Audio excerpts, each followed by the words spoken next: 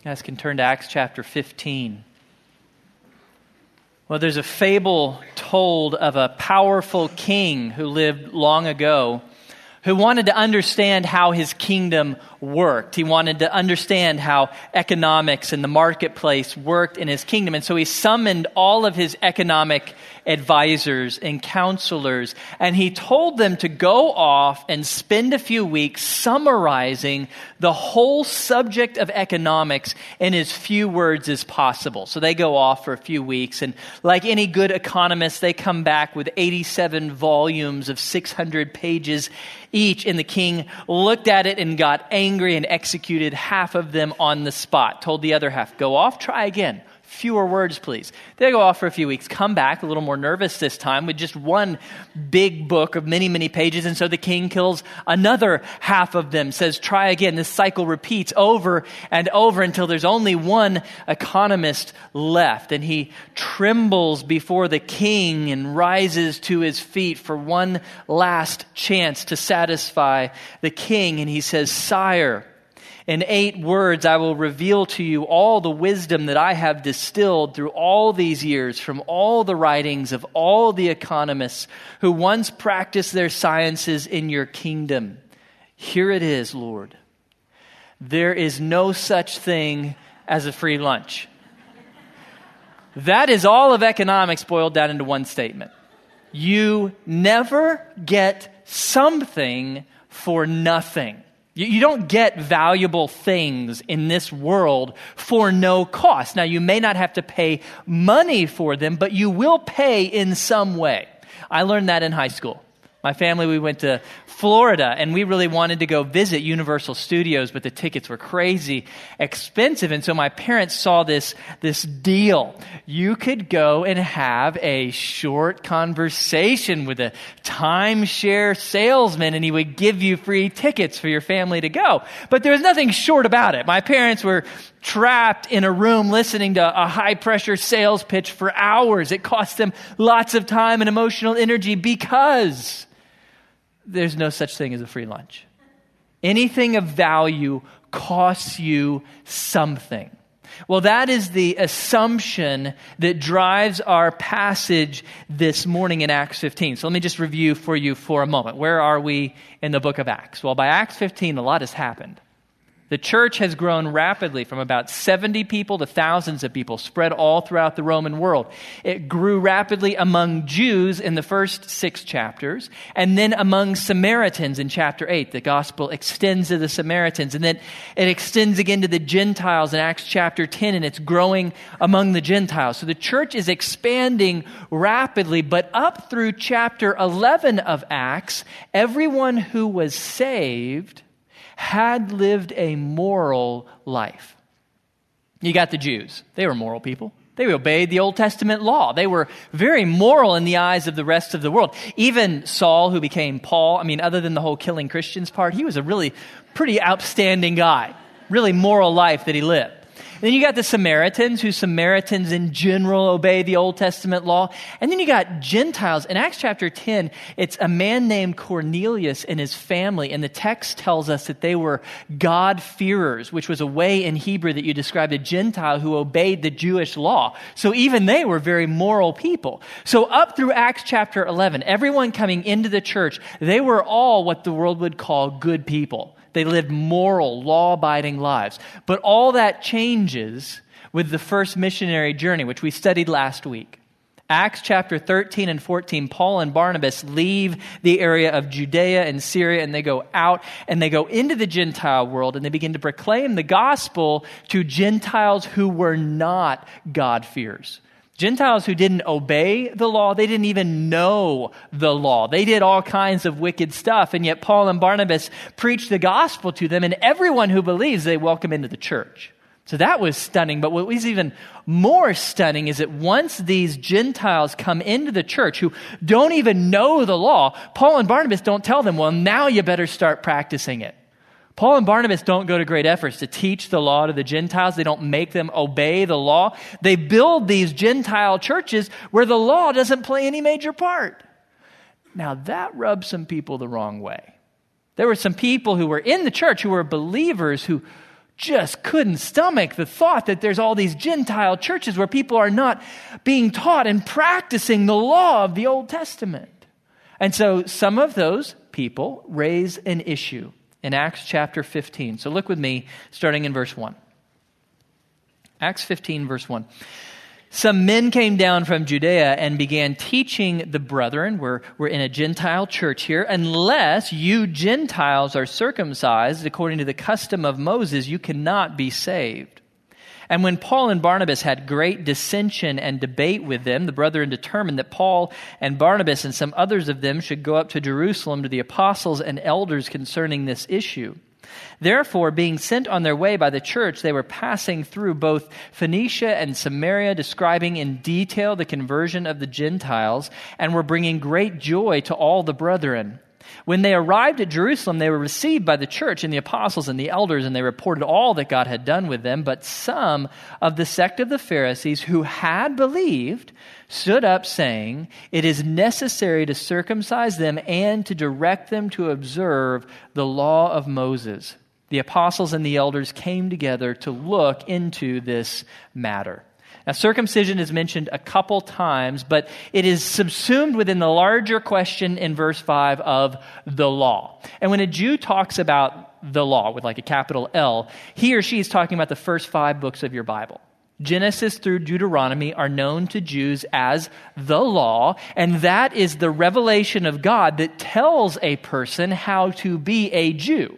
It includes the story of their founding. It includes everything about Abraham, the covenants of promise, and all of the commands and ordinances and special ceremonies that Jews had to do. So for a Jew to know what it means to be a Jew, they would practice the law, first 5 books of the Bible. And so what these men, these believers from a Pharisaic background are saying is that now that Gentiles are entering the church, they must practice the law, the first 5 books of the Bible, if they're going to be saved.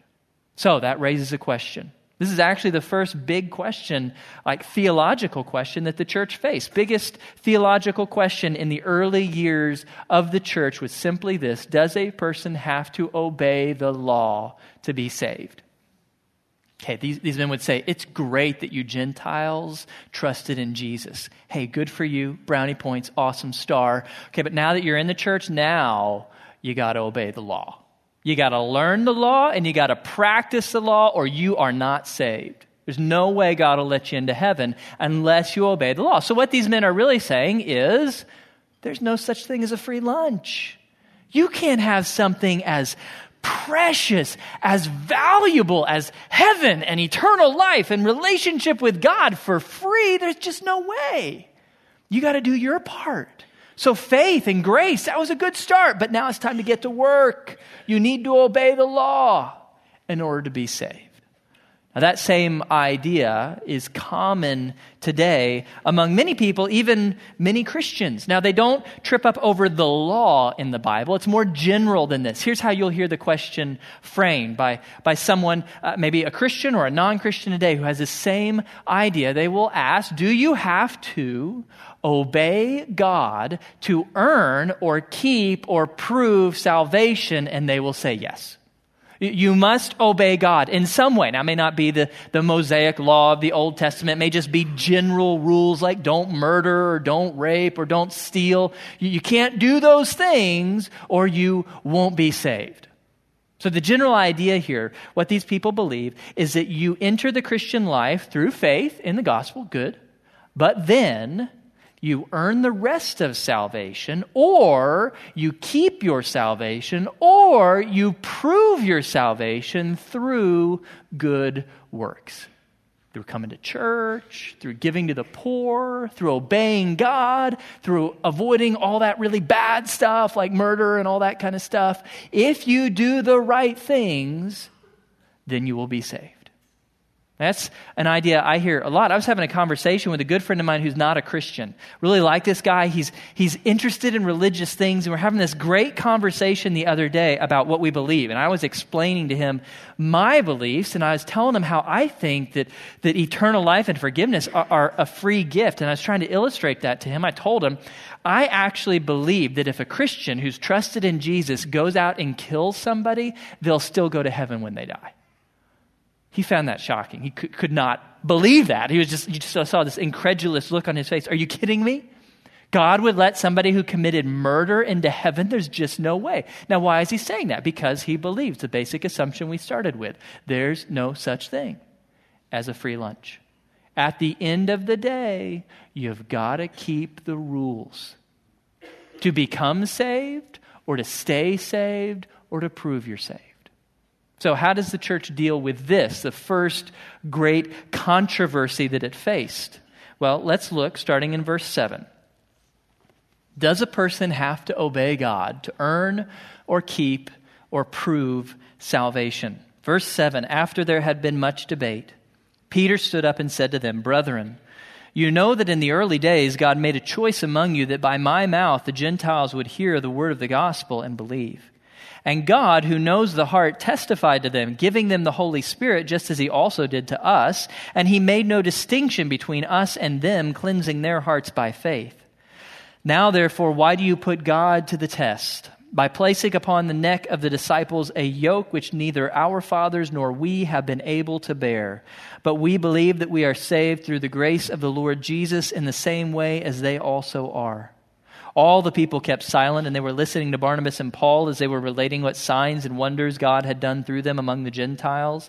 And after they had stopped speaking, James answered, saying, Brethren, listen to me. Simon has related how God first concerned himself about taking from among the Gentiles a people for his name. With this, the words of the prophets agree, just as it is written, after these things I will return, and I will rebuild the tabernacle of David, which has fallen, and I will rebuild its ruins, and I will restore it, so that the rest of mankind may seek the Lord, and all the Gentiles who are called by my name, says the Lord who makes these things known from long ago. Therefore, it is my judgment that we do not trouble those who are turning to God from among the Gentiles. Peter and James agree. They give the same answer. We'll unpack it, but the basic idea, what they're trying to get us to understand as you think about that question that's on the screen right now, the answer from the early church was grace needs no law. In other words, grace is sufficient. Salvation, getting to heaven, eternal life, forgiveness, grace brings it to you. You do not need to add anything else to grace to be saved. Okay, so let's unpack that answer. It begins with Peter telling us in the first few verses that we read that God makes no distinction between law followers and law breakers when it comes to salvation. And Peter is just reviewing for us the history of Acts. He's saying, guys, remember, when we Jews who are good in the eyes of the world, we're the law followers. We keep God's list of commands. When we believed the gospel, God brought us into the church and he did this crazy thing so we'd all know it. He filled us with the Holy Spirit in a miraculous way. There were flames of fire on our heads and we were speaking in tongues. We all knew we're in God's family at that moment. And then when God went to the Samaritans, who are not quite the rule followers we are, God did the same thing. And then he went to the Gentiles, who are really not the same rule followers we are. God did the same thing. In other words, when God brings this gift of salvation, Peter's saying he has not been making any distinction at all. The law does not matter when it comes to salvation. So, Peter's first point, God makes no distinction between law followers and law breakers when it comes to salvation. And that's good news because of point number 2.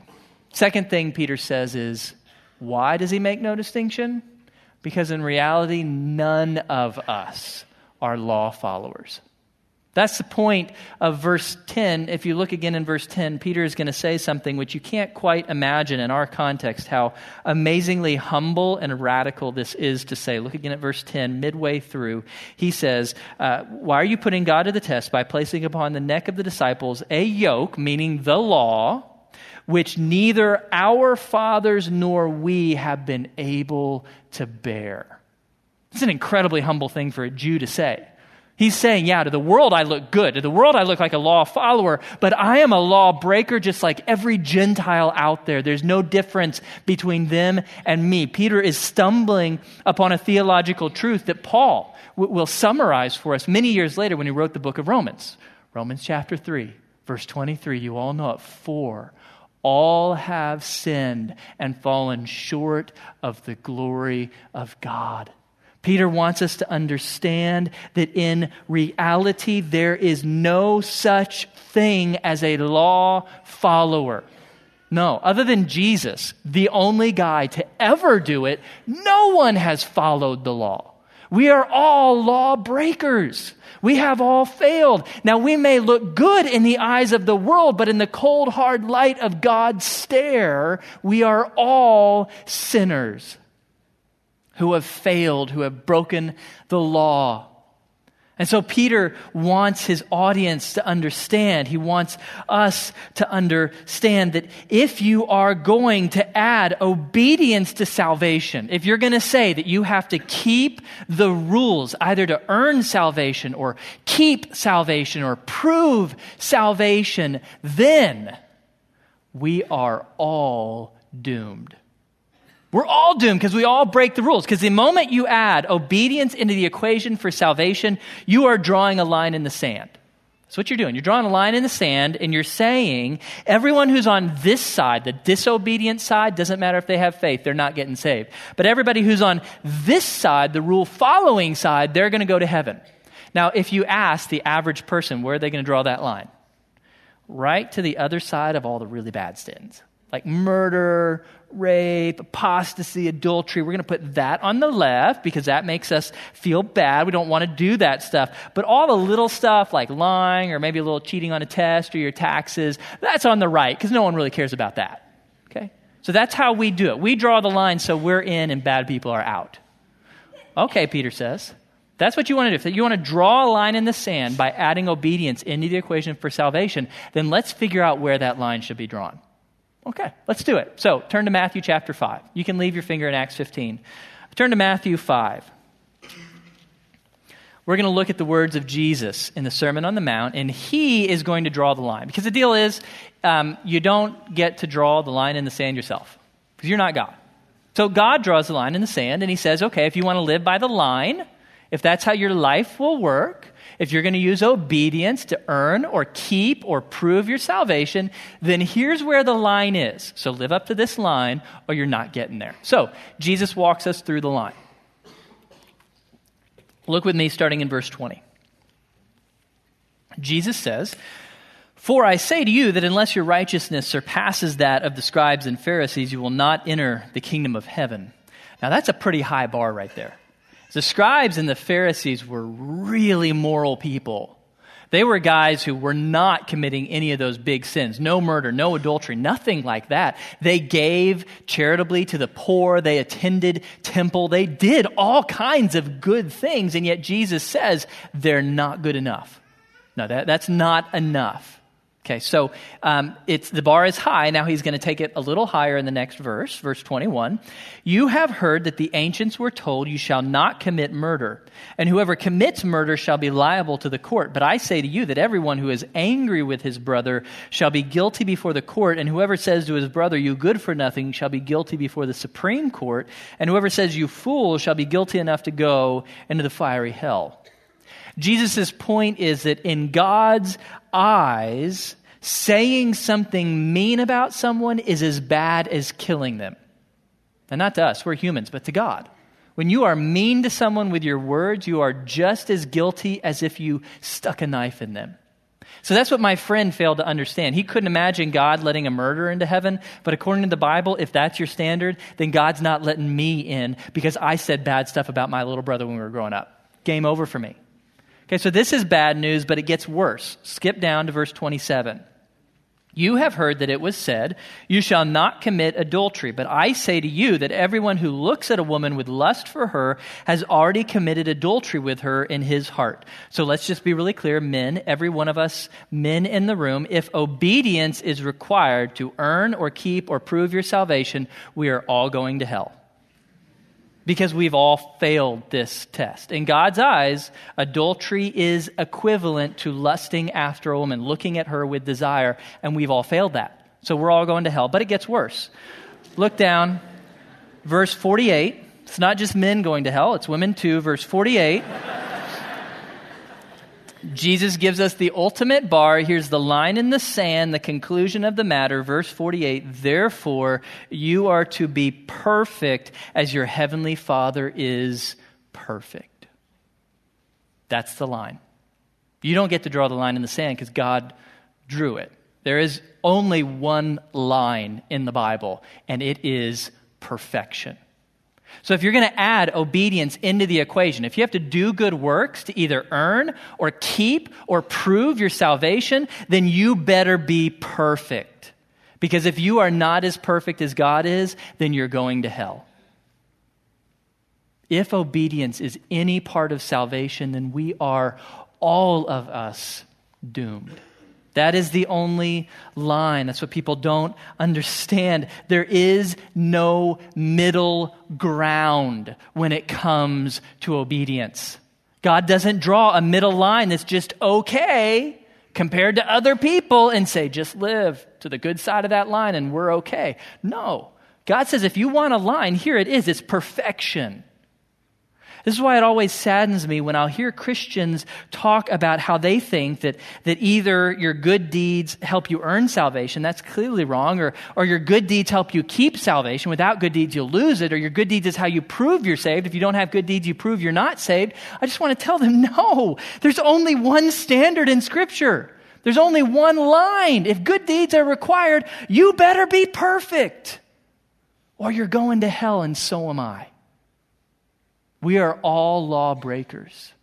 So we cannot add obedience into salvation, either to earn it or keep it or prove it, or we are all lost. And so that leads Peter to his third point. Because none of us are law followers, salvation must be by grace alone. If you can't follow the law, if you can't meet God's standard, then the only hope you have is that God will give you salvation as grace, as a gift. And Peter says that's how it works. Look with me again, Acts chapter 15. Look at verse 11. He says, "But we believe that we are saved through the grace of the Lord Jesus in the same way as they are also." We're saved by the grace of the Lord Jesus. What is grace? Grace means getting something good that you don't deserve. Grace is a gift. Grace, by its very definition, is getting something good for free. Grace is that free lunch that you can't get in this world. Grace is when you get something valuable for free that you haven't worked for. You don't earn it. You don't pay for it. You don't even pay a discounted price for it. I think a lot of people confuse grace with a discount. They conceive of salvation like this. It's like a little kid. We'll call him Johnny. Johnny's walking down the street with his dad, and he looks in a shop window, and he sees a shiny new bicycle. It's beautiful. He wants it, but it's $100, and Johnny only has $1 in his pocket. His dad knows that. So his dad says, well, Johnny, you put your dollar on the counter. Everything you have, you put it on the counter. I'll put the other $99 and you'll get that bike. And that's grace. No, it's not. That's a discount. That's not grace because Johnny had to give everything he has to get the bike at a discounted price. That's not how God works. He doesn't give you salvation at a discounted price. It's not grace if it's not free. So grace is not a discount. Grace is also not a loan. I think a lot of people conceive of grace as a loan. So God lets you into his family for free. It's a gift, and now you better spend the rest of your life paying it back through good deeds. No, that's not grace. There are no strings attached to the gift. If there's any strings, any requirements attached to the gift, it's not a gift, it's a loan. That's not how God works. Salvation is an absolutely free gift with no strings attached. That's the point of the passage we heard earlier this morning, Ephesians 2, 8, and 9. For by grace you have been saved through faith, and that not of yourselves, it is the gift of God, not as a result of works, so that no one may boast. Key idea is at the very end there, so that no one may boast. If grace is a discount, if you are Johnny and you put your $1 on the table to get a $100 bike, well, you still have room to boast because you gave everything for that bike. Yeah, you got a discounted price, but look at all you did. Or if grace is a loan, you got it for free, but now you're paying it back through a lifetime of good deeds. Well, you got a lot of good deeds to boast in. God says, no, I won't have any of that. You don't pay anything for salvation to get it. You don't pay anything to keep it. You don't pay anything to prove it. It's an absolutely free gift that was purchased for you by Jesus Christ. Salvation is absolutely free. It is a free gift, or it is not grace. There is no middle ground. Salvation is absolutely free. And so that leads to the fourth and final point. If salvation is by grace alone, then, verse 19, please stop adding the law back in. That's where James takes us. James agrees with Peter. He uses the Old Testament to prove the truth of he and James' position, and then he summarizes verse 19. Therefore, it's my judgment that we do not trouble those who are turning to God from among the Gentiles. Don't trouble them. Don't distort the gospel by adding works back in, by adding obedience back in. Keep the gospel pure. That's what James is talking about. Keep the gospel pure. It's a gift. There are no strings. There's nothing you must do to earn, keep, or prove salvation. It's a completely free gift. Now, actually, our kids understand that better than we do. Kids get the idea of grace. My twins turned 6 a couple weeks ago, and we gave them a lot of presents. And they opened those presents without pause, without hesitation. They didn't look at the present I'd given them and think for a moment, wait a minute, I wonder what strings are attached to this gift. I wonder what expectations are here. I wonder what Dad is trying to bribe me to do. I wonder what's behind this gift. No, they just tear it open and then begin to enjoy it. And the moment they've teared it open, they assume that gift is now theirs forever.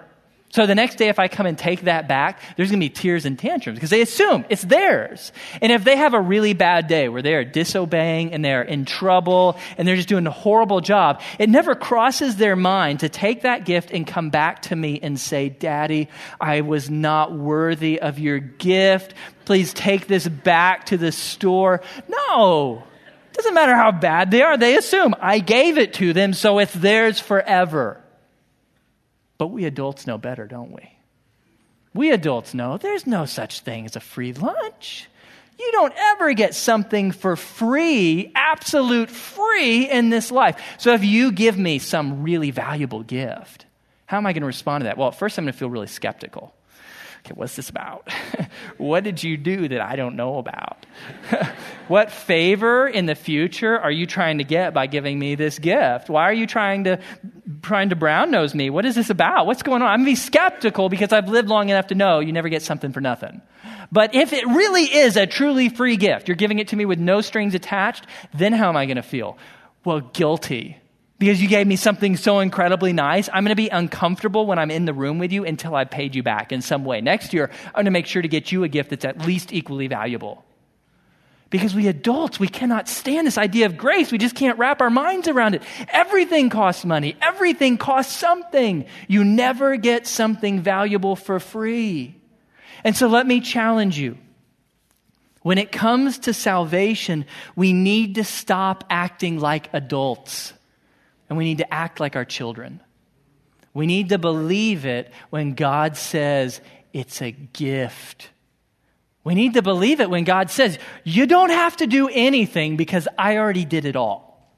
We have to believe it when God says there's no strings attached, there's no loan you're taking out here. It's yours forever. There's nothing you can ever do to lose it. We need to believe, like our children, that when God gives gifts, He doesn't give them like we do. There are no hidden expectations. There's no strings. There's no discount. There's no loan. It's an absolutely free gift. He is giving you to enjoy forever, that He'll never take back. Salvation is a free gift, and I hope it's a gift that you've received at some point in your life in a group this big. I know there may be some of you who came this morning. You came to church because you feel or you believe that God will like you more if you come here. That by coming to church this morning, God is good with that. He's pleased with you. He likes you more than if you would have stayed home and slept in. And so you do things like coming to church or giving money to charity. You do those things because you want God to like you and be pleased with you. And you need to understand that's not how God works. God already loves you infinitely. His love is unconditional. You don't earn it, and that's good because you couldn't. There is no amount of good deeds you could ever do to earn God's love. That's why he offers it to you for free. You don't need to come to church to get God's love. He loves you infinitely. He loves you so much that he sent his son Jesus to die for your sins. Jesus took all your bad stuff, put it on himself, died in your place, and then he rose from the dead, conquering sin so that he could offer you righteousness. You get the infinite righteousness of Jesus for free. You don't have to come to church for it. You don't have to give money to the poor. You don't have to do good deeds. You don't have to avoid bad deeds. You just got to say to God, I would like that gift. That's all it is. You got to be like my kids who say, yes, I'd like that. I receive that gift. I believe you're giving me this gift. That's the gospel. You simply say, God, I believe you're giving me eternal life for free, that Jesus earned it, and I just get it.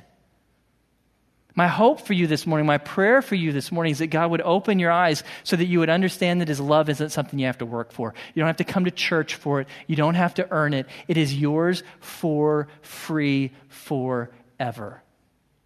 All you have to do is say, yes, I'd like that. That's the gift of grace. And so as the church faced its first theological crisis, it concluded that grace needs no law. We don't need to add anything to grace to be saved. Grace is sufficient to bring you eternal life. So obedience is not required to earn or keep or prove salvation. If you've trusted in Jesus and then you go kill someone, you will go to heaven. Now, I'm not arguing that you should do that. That'd be a bad idea for many reasons. But salvation is a gift. It is yours for free. So grace needs no law. But in the book of Acts, the people who really loved the law weren't yet ready to let go of it. So they say, okay, so the law is not required for salvation, but, okay, the law is required for maturity. The law is required to be a good Christian. So this idea develops here and continues really throughout a lot of the New Testament. The second big question that the church debated is, how do you become a mature Christian? How do you become a good Christian? And the assumption of these Jewish people who became Christians was, well, you got to obey the law. Law doesn't save you, but it's what makes you mature. It's what makes you good. What makes you an elite part of this community. So the question that we struggle with next, the second part of our chapter, second big question that faced the church, does obedience make us better than other people, particularly other Christians? Well, the position that is advocated by those who oppose James and Peter is yes.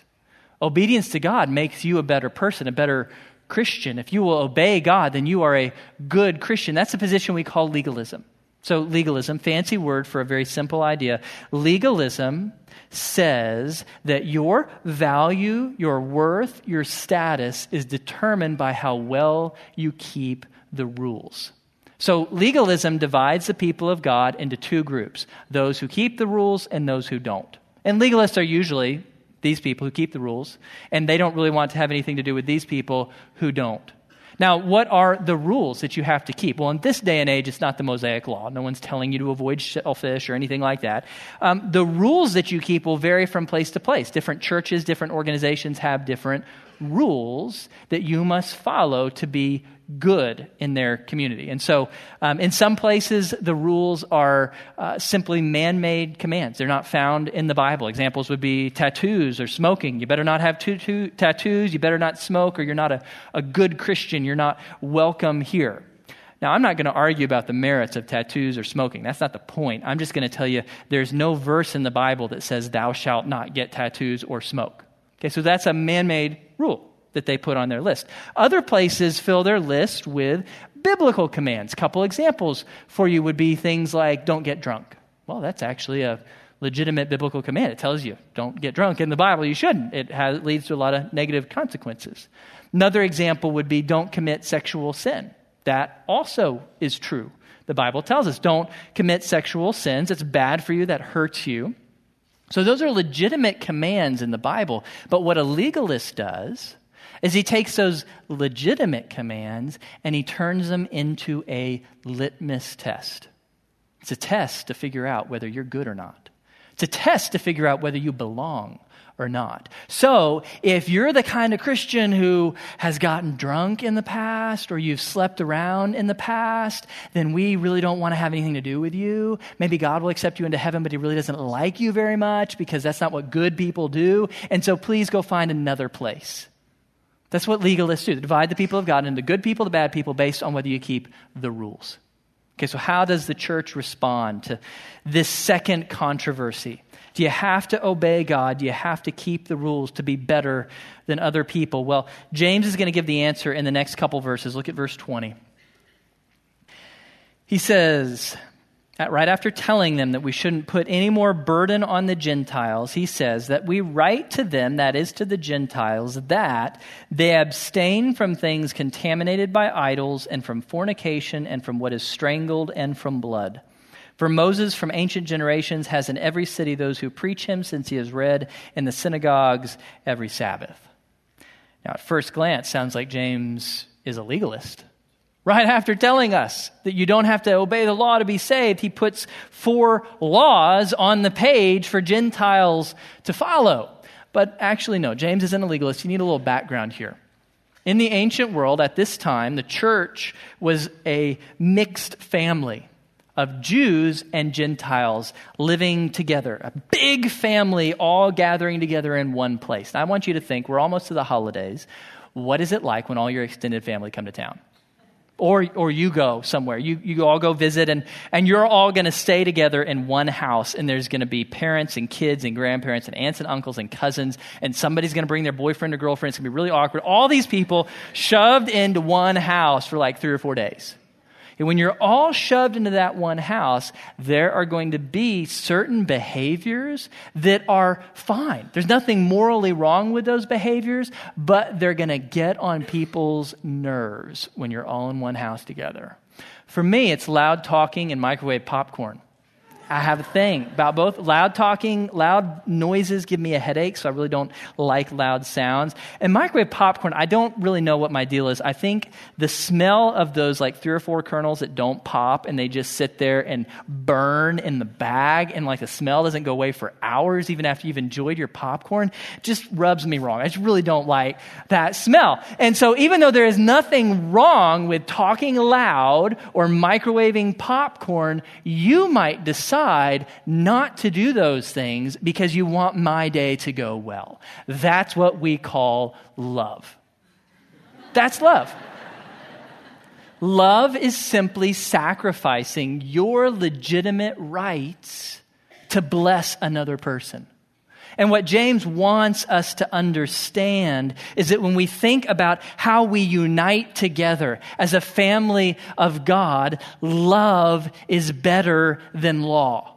If you want to know, how do we live life together? How do we do life as one family of God? James is saying, don't go to the law. Go to love. Love is what will unite you together. And so what James does in this passage, these 4 things that he tells Gentiles to avoid, what we need to understand is all 4 of those things. So meat sacrificed to idols, fornication, meat from a strangled animal, or meat with the blood in it. All 4 were things that Gentiles did all the time and thought were okay. They had no moral problems with them. Now, some things on that list are always morally bad. Like fornication. God doesn't want you to ever do that. But James wants his audience to understand the reason that you don't have fornication, sex before marriage, is not because you're trying to keep the rules so that you can be better than other people. That's not what it's about. Why should you not commit fornication? Well, out of love. Because you don't want to bring hurt into your life or other people's lives. You don't want to be a stumbling block to other people. It's love that motivates you to avoid that thing that's always bad. But he also lists things that are not moral issues. The whole meat with blood in it, there's nothing morally wrong with that. But Jews really didn't like it. All four of these things Jews found really offensive because of some of the regulations in the Old Testament law. They really were sickened when they were around meat from a strangled animal or meat that was sacrificed to an idol or meat with blood in it. Meat with blood in it. There's nothing biblically wrong with eating blood sausage. Lots of people do. I myself am not a fan, but there's no moral issue there. But James says, don't go there because you live in one big family with Jews who will find it really hard to sit at the same table with you. So please, out of love, sacrifice your legitimate right to eat that food so that the Jews can be with you and not have a stumbling block in front of them. That's what unifies us together, is love. You don't need to walk around with a list of rules. That's not what your life is about as a Christian. Not some list of rules you're trying to keep. Your life as a Christian is about love. You go through the day looking for how you can be a blessing to other people. That's the essence of Christianity. All through the day, you're not trying to keep a list of rules. You're not rating yourself based on how you've kept a list of rules. You're not judging other people for how they've kept a list of rules. There is no list of rules. You're walking through your day seeking to love other people sacrificially. What can I do in this moment to demonstrate love for God and love for the people around me? Whatever I got to give up, I'm going to give it up because I love them, because I want to bless them. And so what James and Peter want us to understand is that in the church, love is better than law. You don't need the law to save you. Grace is sufficient for that. You don't need the law to mature you or unify you. Love does that far better than law. Okay, so let's bring this home. Acts 15, how do we apply it to our lives? Well, God wants us to understand that in the church, as members of His church, our lives should be characterized by grace and love, not law. The essence of your life should be living in grace, living in love, not law. Okay, so as you interact, as you go through your day, what God is saying is that He wants you to pursue that which is gracious to other people, that which is loving to other people. He doesn't want you to try to keep a list of rules. Now, that's not an excuse for sin. God calls us to live a holy life, but we're living a holy life not because it makes us better than other people, not because it satisfies our checklist of rules. We live a holy life because we want to love God and love other people. And holiness is the best way to love other people. You bring blessing into their lives rather than pain when you choose that which is right. So we walk in grace and we walk in love. God's calling us to live that kind of life. But how do you know if you are living in love and grace rather than legalism? I'll give you a chart. Kind of chart this out in your life, a grid to help you think about this. How do you know whether you're a legalist or whether you're walking in love and grace? Well, legalism is quick to judge people. Love and grace is quick to show mercy. So you see someone do something that you're not a fan of. It's not how you would do it. Maybe it's a moral issue. Maybe it's not a moral issue. Whatever it is, they do it differently. They do it how you don't like it done. Are you quick to judge them for that? Or are you quick to show mercy to them? Hey, maybe there's stuff going on in their lives that I don't know about. Maybe I should cut them some slack and show them some mercy. Okay, so legalism, quick to judge. Love and grace, quick to show mercy. Legalism, quick to anger. Love and grace, quick to forgive. So when someone does offend you, when somebody sins against you, now I'm not talking about some huge tragic thing in your past. I'm just talking about the normal day-to-day pain that we cause each other because we're sinners. When somebody causes you pain, are you quick to offer them forgiveness, or do you nurse that pain and let it grow into anger? Do you address, okay, you caused me pain, I'm going to confront that, I'm going to talk about that, I'm going to forgive you right now. Do you make it quick? People of love and grace quickly move to forgiveness. Third, people who are legalistic are typically very prideful. Pride, ultimately, it means thinking of yourself too much, whether you think too highly or too lowly. It's just thinking about yourself. Legalists think about themselves because it's law of life is about keeping the rules. So if they've kept the rules today, then they feel good about themselves. If they haven't kept the rules, they feel bad about themselves. Both are pride. Pride just means you're thinking about yourself. Okay, if you're a person of love and grace, then you're humble. Humility means that you stop thinking about yourself and think about other people. Humility isn't that you think that you're lower than others. No, you just stop thinking about you and you focus on other people. That's humility. That's what it means to walk in love and grace. Finally, legalism tries to keep them out. Love and grace tries to bring them in. Who is them? Well, it's different for everybody.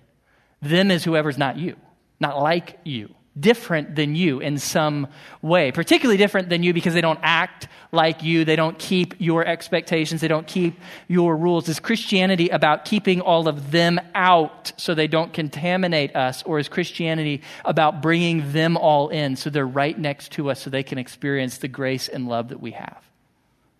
Love and grace welcomes people in. As you look at this list, you might find it convicting. I do. There's a lot of days when, to be honest, I'm on the left side of that chart. I get angry, I'm prideful, something doesn't go my way, and I get upset about it. And so I look at that and I face that, and what I've come to, kind of my Blake's little conclusion on life is, because I've seen so many of us struggle with the left side of this chart, I've come to believe that every single person on the planet, including everyone in this room, either is a legalist or a recovering legalist. All of us are. Because that's how our fallen hearts work. We want rules, not so we can follow them, but so others can follow our rules. We want them to live up to our standards. So we're all legalists at heart. The hope is that we're recovering legalists, that we're aware of it and that we're fighting against it and that we are trying in the power of the Spirit to live lives of love and grace. And so if you're like me, you find the left happening too often. And so what we're going to do now is turn to the Lord in prayer. And what I specifically want to pray for and what I encourage you to pray about this week is that God would begin to soften your heart and open your eyes to the pride in your life, to the anger in your life, that He would help you to see where legalism has worked its way into your life, and that you would instead be able to walk in grace and love. Remember, the only way to be a person who's gracious and loving is, first, you have to come to firmly believe that God loves you and accepts you in grace alone. If you're still believing that God requires you to do good things, then there's no hope of you leaving legalism because you're still in it. First thing is you got to come to firmly believe that. So we're going to pray and ask that God would work in our hearts to grow our faith so that we would come to believe like a little child that His gifts to us are absolutely free. And then second, we're going to pray that based on that belief that His love is free, that He would transform us and make us gracious people, merciful people, loving people just like Him. So if you'll join me in prayer. Heavenly Father, we praise You and we thank You for Your grace and Your love. We thank You that You have accepted us in Jesus, not because we deserved it or earned it, but because Jesus willingly gave Himself for us.